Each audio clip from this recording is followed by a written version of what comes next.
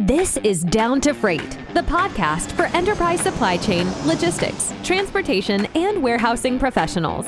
We capture stories from industry experts who share their lessons learned and business outcomes from their technology investments. If you want to make the most out of your technology initiatives, tune in to uncover what it takes to evaluate and deploy IT projects with minimal hiccups to reduce your total cost of ownership. Down to Freight is hosted by Vector. Welcome to the Down to Freight podcast, where we sit down with transportation, logistics, and supply chain subject matter experts to discuss digital transformation projects. I'm the host of the show, Francis Adanza, and with me today is Dallas Ford, Director of Corporate Transportation at Boscov's. Thank you. Good to be here.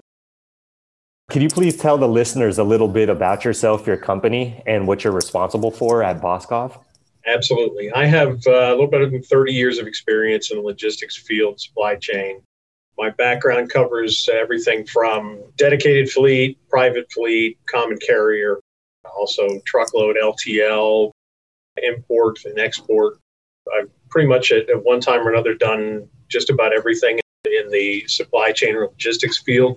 I am currently employed by Boscov's Department Stores as the Director of Corporate Transportation, which gives me responsibility for 100% of the transportation aspects of the company, including our private fleet, all of our inbound and outbound freight, and that includes ocean and domestic as well.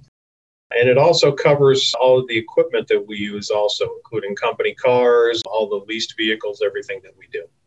So Boscov's is the single largest independently owned department store chain in the United States. We currently have 51 stores.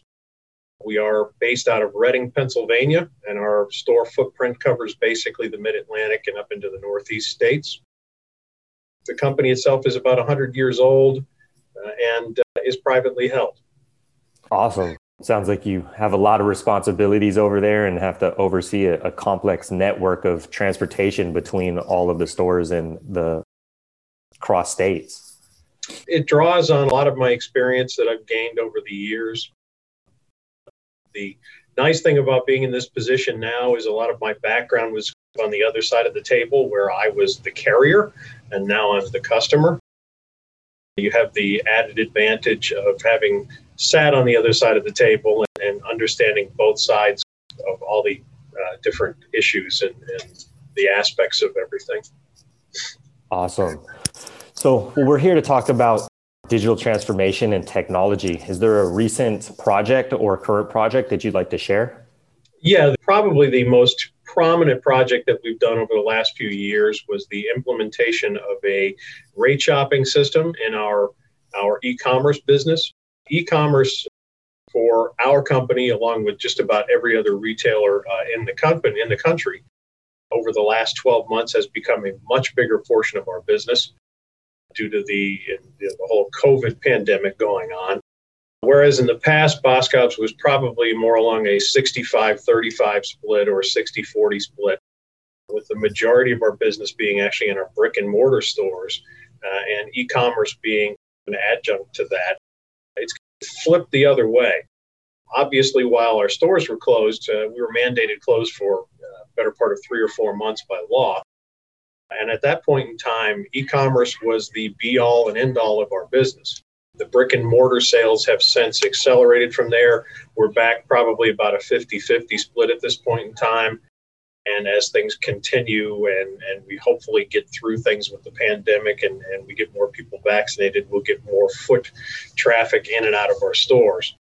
When we did open up, we saw a huge surge in business, people dying to get back into the stores. That kind of plateaued off after a while. And like I said, we're literally sitting at about half and half between e-commerce and brick and mortar sales at this point in time.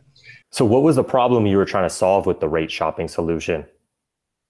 What the Pitney Bowes system that we implemented allowed us to do was to load the rates for all of our parcel carriers into one system and provided for us to rate shop between all of those different carriers and different service offerings and different rates without having to rely on the human factor. It gave us a system which allowed us to systemically force the operator to use the best possible service for the purchase at the best possible rate with the necessary carrier. We implemented this back in 2019, which was very fortuitous. It's almost like we could see what was happening, what was coming, but we didn't. Unfortunately, we didn't have the crystal ball that everybody else did. We didn't see it until December of last year or December of 2019 like everyone else. But like I said, the timing was very good. It took us somewhere in the 9 to 10th month range to do the implementation, do all the coding with Pitney Bowes, load all the rates and services into the system. But what the system has done is it allows the operator to take the product that has been sold, basically put it on a scale which automatically weighs it. They input a set of the package size, which is a set of fixed sizes. We use standardized either poly bags or boxes, and they simply select which one they've used. And then based on that information and the order information, which is already loaded, the system will then select the best service and the best carrier at the best rate and print the label for the operator. So it takes all the human factor out of everything. And it has shown us a substantial savings. We did this primarily in order to give our customers better service and save us money. But like I said, it just happened to be very fortuitous, and we did it at the exact right time for the fact that our e-commerce business was going to go through the roof, and for the fact that it allowed us to take advantage of multiple carriers. So that unlike a lot of other companies, we were not hurt due to the huge spike in parcel business last year. We didn't have an issue with being shut down and not being able to ship parcels like a lot of our competitors did. Why was this important to the business? Like I said, it was just very good timing on our part. I'd like to say it was fantastic planning on my part, but unfortunately, I can't claim that. It was just good timing. Like I said, we did it basically to improve our service and save money, and it just happened to be the perfect time to do it. The other advantage it's given us is that as we move forward, the system will allow us to load rates and services from additional carriers. One of the projects we're working on right now is looking at getting into regional carriers.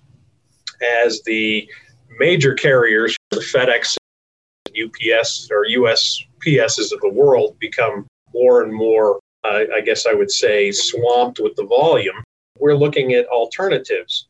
And that may be either going with a regional carrier or whatever. So we are currently working through a pool of regional carriers to see who we want to work with, how we can work with them best. And this system will allow us to load those into it as well and give us even greater opportunities to move our merchandise. So what was the impact on the business? Unlike a lot of other companies, we do our fulfillment out of our stores. We do not have a fulfillment center. And our e-commerce system allows, when the customer goes online and orders, it has an algorithm which will then assign the order picking to whichever store has those items. It's designed to select the store that if it's a multiple product order, it's designed to select the store that has either all of the items or most of the items so that we can minimize the number of shipments. And then once it's selected those, it'll look at which store is closest so that we can minimize the cost perspective as well. We then load the order into the Pitney Bowes system, which then selects the service that's appropriate and sets up the shipment from there. The other advantage to this system is that once that's done and it prints a label, it also automatically enters the shipment into whoever the carrier is, enters it into their system and sets up the pickup. So we don't even have to have the operator call for a pickup. It's all done automatically. That's amazing. So it sounds like it's really streamlined the back-end operations while improved your customers' user experience. Absolutely. And like I said, it's taken the human factor out of the whole thing. So we're no longer reliant on a shipper to select who the best carrier and the best service is. We're now using a computerized system to do that. We're no longer subject to, I like the FedEx guy better than the UPS guy. Now it's based entirely on who gives us the best service at the best rate. So for those out there that are thinking about implementing a rate optimization system, Are there any words of advice or tips or gotchas, things that they should avoid as they consider embarking on a similar journey? Yeah, it took us a long time to go through the selection process. Pitney Bowes was not the only company we spoke with. We did settle on them because we felt their system, A, gave us the best opportunities, and B, was the most expandable for us to give us a place to move forward as well. I think the biggest advice I could give anybody is look at your physical operation, see what fits best, and then go to the market and see who has the software that fits what your needs are. But even more than that, look at what your needs are going to be, not now, but 5, 10, even 15 years down the road. None of us want to replace software in a year or two. We want something that is obviously going to work for us somewhere into the hopefully far distant future. Unfortunately, in the way advancements in software and systems go, it's not going to last us forever. There's going to be something that comes along better, but at least hopefully we'll get enough time out of this to give us a good return on our investment and to show that we've proven the aspect or the project here that we wanted, and we can then take that information and move to the next step. Definitely. Well, so you touched a little bit about expandability in next steps. What is next for you in Boscov over the next 18 to 36 months? We have a lot of different projects that we were planning to implement last year that obviously got pushed off because of what happened with COVID. But some of the things that we're looking at is, especially on our e-commerce business, a portion of our e-commerce business is direct ship from our vendors. We're looking at expanding that as much as we can. When a customer goes online and orders a product, they can actually order products that we don't sell in our stores, and they will get shipped directly from our vendor. Anytime we can do that, there's obviously a cost savings to us because we're not handling it. We're not shipping it into our distribution center.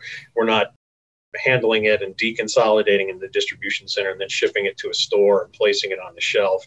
So we get out of all that additional cost and we still get credit for the sale. So if we can push that aspect of the business, we'll continue to do that. A couple of the other things we're looking at, like I said, we're looking at implementing regional carriers.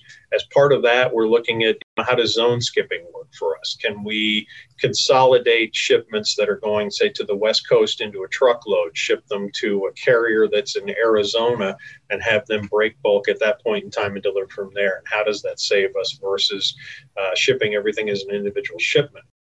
The challenge to that is, like I said, since we do our fulfillment out of our stores, it's very difficult for us to look at consolidating into truckloads going to one location. So we're looking at what are our alternatives to that. Are we better off moving into a fulfillment center, or do we stay with the model that we have now and find a way to make it work where we use a different algorithm in our e-commerce system to aim specific regions at specific stores and allow us to consolidate that way? The advantage to fulfilling out of our stores is we're not maintaining a separate inventory in a fulfillment center. We're not adding brick and mortar costs to what we already have, and we're not carrying a bigger inventory. Our entire inventory is on the sales floor. So the challenge to that is, of course, how do you deal with somebody buying a product online at the same time somebody buying it in the store? We've had to work through that a few times, and we've made it work surprisingly well and not run into too many issues with that. Like I said, that's where the challenge comes in between, do we look at going to a fulfillment center eventually, or do we stay with the store fulfillment model? If we want to get into things like zone skipping, do we want to get into, like I said, can I load a truckload and ship it to the West Coast and save my costs there? Can I do the same thing? Surprisingly enough, our two biggest markets for e-commerce are California and Florida. For a store that's based in the Northeast, that's a challenge. So we put a lot of miles on our packages, and we seriously are taking a good hard look at our zone skipping opportunities to save some of that money.